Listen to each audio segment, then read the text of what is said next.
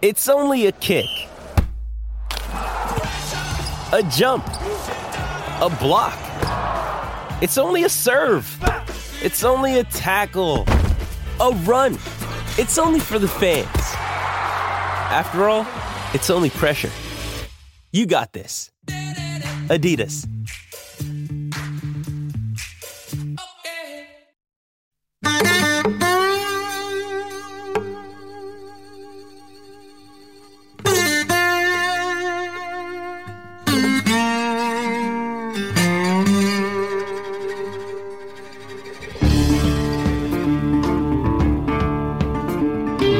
This is Trey. Thank you for joining us for another Thursdays with Trey, which of course is the day that we have the chance to entertain your questions, which we very much look forward to. And with that, we will bring in Mary Langston. How are you? I'm doing great, Trey. How are you? I have no complaints. Thank you for asking. We had a good football weekend. How about the Gamecocks? Yeah, South Carolina won. That was great. Game was a little bit closer than I had hoped, but Shane Beamer, if he were on with us, he would say, we won by 3 touchdowns against a pretty good football team, and our offensive line didn't play that well. So the reason I think he would say that is because that's pretty much verbatim what he did say after the game. And yeah, he's right. Look, it was first game. Georgia looked amazing. Alabama looked amazing. Florida looked pretty good. You can be like a pretty good football team and still finish in the middle of the pack or lower than the middle of the pack in the SEC. So I'm just going to have to accept that. But college football is back. So all is right with the world. And I'll be happy until whatever the Monday night of the national championship game is in January, and then I'll go back into the slough of despond. Well, we'll focus on the good, but I'm glad it was a great weekend, Trey. We have a lot of really good questions today. Are you ready to get started? I think so. I hope so. Okay, wonderful. Our first question is from Clinton in Kentucky. He writes, I'm a sophomore in high school, and I'm enjoying your book, Doesn't Hurt to Ask. I can't put it down. So I write to you with 2 questions. Is Washington fixable? And what is a quality of leadership I should strive for in my daily life?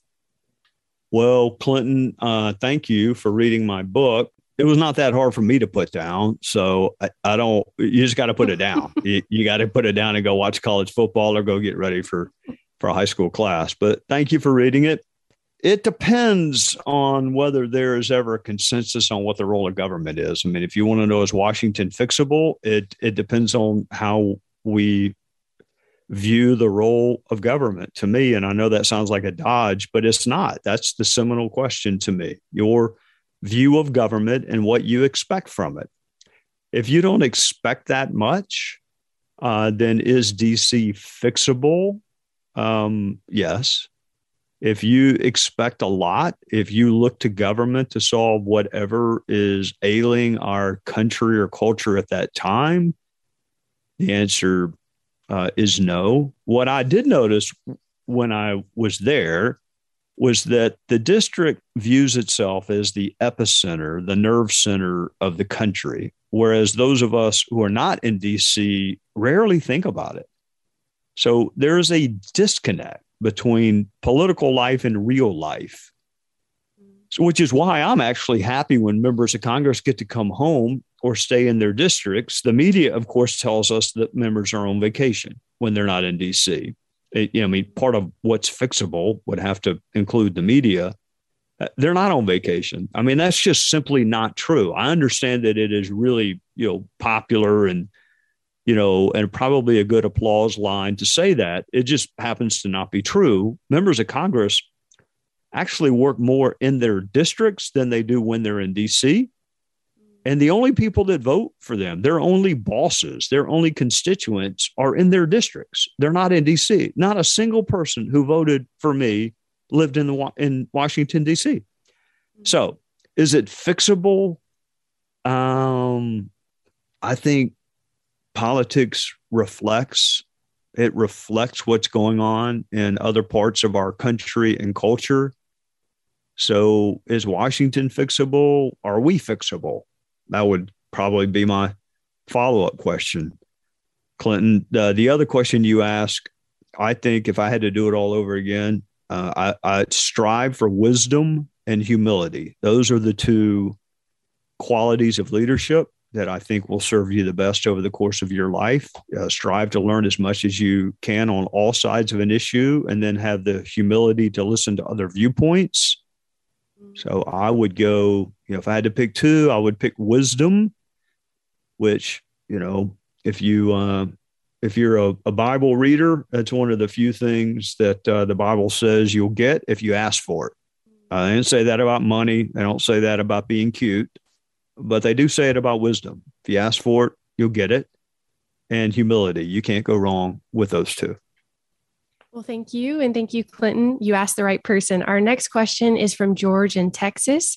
He writes, address the decision by the USC's women's basketball coach to cancel the home and home series with BYU following the alleged incident at the Duke BYU volleyball game. Well, for folks that don't know what George is talking about, BYU was playing Duke in women's volleyball, and there was a comment rooted in racial animus that was leveled against a Duke volleyball player during a match.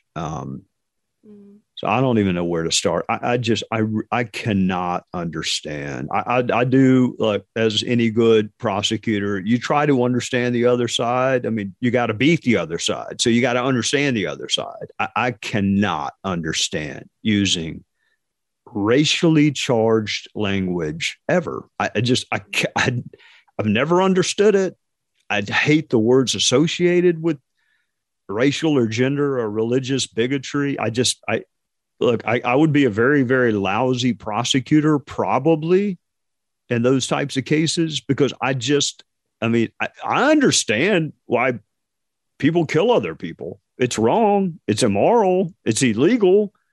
But if you ask me, do I understand? Yeah, I understand. I don't understand this. So on the other hand, my guess is that 99+% of the BYU fan base would be kind and decent people who not only would never use a word rooted in racial animus, they would discipline anyone around them who did. Look, I could be wrong about that. The BYU graduates I know, and a couple of them served in Congress, are just some of the more decent, moral people I've ever been around. So I don't know everything that Coach Staley considered. I don't know whether she considered a neutral venue. I don't know. There have been, issues that Coach Staley has had to confront, and her players have had to confront in the past. I won't call any names, but there are some other schools in the Southeastern Conference where I think our women's basketball team has been subject to things that if I were their coach, I would not want them subject to. I would not allow them to be subject to it. So I don't know everything that Coach Staley knows. So I can't, definitively comment on it. I do hate that the folks in Utah will not get to see Aaliyah Boston or Zaya Cook or the other players in person. They're an awesome team, and they seem to be a team full of really good people on and off the court. I just continue to hate when the actions of a few people rooted in any kind of animus, in this instance, the assertion is racial animus. I just hate when the actions of a few people cost other people a chance to see some fantastic athletes, cost BYU players a chance to come to South Carolina, because that was a flip-in, and it was going to be a home and home. They were going to Salt Lake City. I think that's where BYU is, Provo or Salt Lake City, one or the other. And BYU was going to come here. And now all of that is gone because some idiot said something that is, I just, like I said, I don't want to beat a dead horse, although it doesn't hurt the horse. I do not understand I've been known to help the referees a time or two back when I used to go to in-person sporting events. I thought they weren't able to see some things. I've been known to yell at referees. The notion that you would utter something rooted in any kind of ism at a sporting event against a college student athlete is inexcusable. So I don't know everything Coach Staley knows. I hate it for good people who are deprived of opportunities because of the actions of a few. Thank you, Trey. That was well said. And thank you, George, for your question. Our next question is from Laura in South Dakota. She writes, what is your opinion of the good old boys environment and the judicial system for the privileged that appears to be in the case in South Carolina? My opinion is it's terrible. It's terrible for the victims. It's terrible for defendants who are not well connected or don't have the, quote, right lawyers. It's terrible for those of us who dream of a court system that is impervious to the status of those in court. I don't know a lot beyond what I have read. I mean, obviously the Murdaugh family, one of the Murdaughs was the solicitor back when I was the solicitor. So I would see him, twice a year. But that part of South Carolina is about as far away from where I live as you can be and still be in the same state. The other case that's made the national news was a allegation of sexual, it wasn't an allegation. He pled guilty to sexual assault. And the sentence is one that I found impossible to comprehend. So having said that, I haven't talked to the prosecutors or the cops or the victims in those cases. But I will say this, Laura, it's a dark and lamentable period for those of us who dream of a justice system that treats people the same and treats people solely based on the law and the facts. And I do understand prosecutors taking iffy cases to court and losing. I understand that. Some of the best, actually the best prosecutor I've ever seen in my life, God rest his soul, lost quite a few cases. I don't mind if prosecutors do their best and lose. I don't like it when they give cases away. And when they give cases away, particularly in violent crime cases, based on the status or the defense attorney on the other side of the courtroom, it is terrible for people who value our justice system. Whether it's, I hear the good old boys. I was in, for 10 years, I was in that, state justice system. For 6 years, I was in the federal justice system. I know what the phrase means. I didn't see it nearly as much as I heard the phrase, but when I do see it, it just sets us back decades. That the identity of your lawyer, who you have the money to go hire, should result in a more favorable outcome than some indigent defendant who doesn't have the resources to go hire a, quote, name lawyer is just, it's terrible. So I don't know whatever word to use other than terrible. Well, thank you. And thank you, Laura, for your question. We'll answer more of your questions when we come back. Precise, personal, powerful. It's America's weather team in the palm of your hands. Get Fox weather updates throughout your busy day, every day. Subscribe and listen now at foxnewspodcasts.com or wherever you get your podcasts. Our last question is from Laurie in South Carolina. She writes, will you discuss the rhetoric used in Biden's address on September 1st in terms of fairness to Republican voters? Well, Laurie, it wasn't persuasive. It wasn't and isn't helpful. That's what I think. That's what I thought when, former President Trump used language that I found completely unpersuasive. That's what I think when President Biden does it. So my reaction is no different. It's pure ratification. It's pure validation, which really is the easiest thing in the world to do. It requires no ingenuity whatsoever to just ratify and validate what people already believe. So, maybe that's where we are. Maybe that's why we are where we are as a country right now. That we only talk to people that agree with us. We don't want to talk to people who disagree with us. Insulting people I would be hard pressed to think of a less persuasive thing to do than insult people. There's just nothing persuasive about it at all, period. I mean, tough talk can work sometimes. I mean, tough love is what they used to call it. I'm not sure how much love is involved, but tough talk can work sometimes. Reason, logic, facts, but insults do not work. So, I mean, I was struck by several parts of the speech. I mean, the background scared the daylights out of me. I thought I was watching that show Hellboy. I'm sitting there. I mean, I'm not sure who picked the background, but I would probably reassign that person to another part of the White House.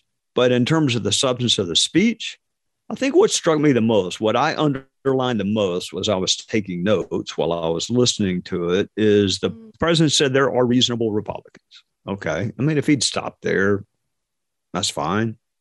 And then he went on to tell us who those reasonable Republicans are, and those who work with him or agree with him.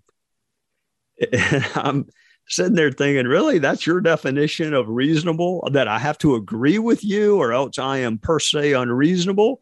And then I immediately thought, well, there are Republicans who define, good Democrats as pretty much only like Joe Manchin, because Joe Manchin from time to time sides with the Republicans. So this whole speech was kind of billed as his threat to democracy speech.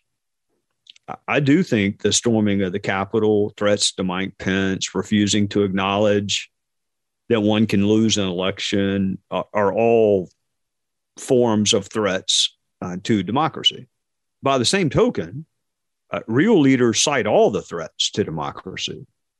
And I guess I'm not a good Republican because I rarely, if ever, agree with Joe Biden. But it would have been really nice if he wants to be like a unifier, which I never bought that during his inaugural address, but the media did. But if that's what if I'm wrong and that's what he really wants to be, progressive prosecutors are a threat to democracy.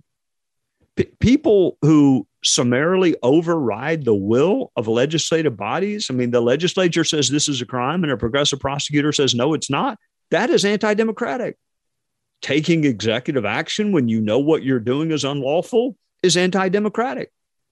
Using these arcane Senate procedures that nobody can even understand or pronounce to muscle through some unrelated legislation in a bill is anti-democratic. So threats to democracy abound. Real leaders call out all the threats and not just the ones on the other side. So, his rhetoric was what he intended. He intended to, fire up his base. It persuaded absolutely no one in either tone or content. And that's just a lamentable, we're going through a lamentable stage in American politics. There is no effort whatsoever to convince the other side, to give you a chance, no effort at persuasion at all. It's all, validation, ratification, find people who already agree with you and kind of regurgitate back to them what they already believe. And it's tedious and it's boring and it's easy and it doesn't require any leadership at all. Well, thank you so much, Trey, for answering those questions. And thank you to our listeners for your questions. Well, I'd love to hear from people that don't have South in their in the name of their state. We had South Dakota. We did South Carolina. We had Kentucky. I didn't do well in geography, but I think there's only one Kentucky, right? It's not like South and North Kentucky. It's just one. That's right. We had Texas as well, which views itself as a country unto itself. So you would know. Yeah, well, I mean, I think it would be like in the top 10 largest countries in the world by economy if it were its own country. It's a massive, massive state. Somebody told me one time I could be in Texas and closer to my home in South Carolina than I am to another part of Texas. That is a big state. And it's true. You could geographically, I think it's true. I think I got out a ruler and tried to see if it was true or not. I don't think I would have put a lot more effort into it other than that. But I think I got out a ruler and a map. If you're in East Texas, I could be closer to my home in South Carolina than I could be El Paso. Wow. So, it's huge. It is huge. But we are not. We're in a tiny little state. We try to punch above our weight from time to time. But keep your questions coming. They're very thought-provoking. I wish I had better answers. Particularly, I'm a sports nut, and I do like Dawn Staley, and I pull for South Carolina. But mainly, I just pull for people to get to see good games and good competition. And look, I don't go to live sporting events anymore unless Tim Scott makes me go to one, which I'm not even going to do that for him anymore. I don't know if it's alcohol. I don't know if it's the anonymity of being in a crowd, but the notion that you would say anything to a college athlete who's out there doing her best and participating, and she's obviously good or she wouldn't be playing for Duke. Like I said, I try to make an effort to understand even where defendants were coming from because I wanted to convict them. I cannot understand this at all. So me either. All righty. Well, on that unhappy note, I hope everybody has a great week anyway. NFL football is starting Thursday night, and then Dallas, I think, graces us with all of its pre-snap penalties on Sunday or Monday night. I'll have it narrowed down before the game comes on. You can rest assured. And I'll be watching both Sunday and Monday night. But one of those two nights, Dallas plays. So hopefully they win and all is well with the world. We're going to hope for the best. Let's do that. And I hope you have a good week. Y'all too. Have a great week. Bye-bye. Please subscribe, rate, or review this podcast on Apple Podcast or at foxnewspodcast.com. You've been listening to the Trey Gowdy Podcast on the Fox News Podcast Network.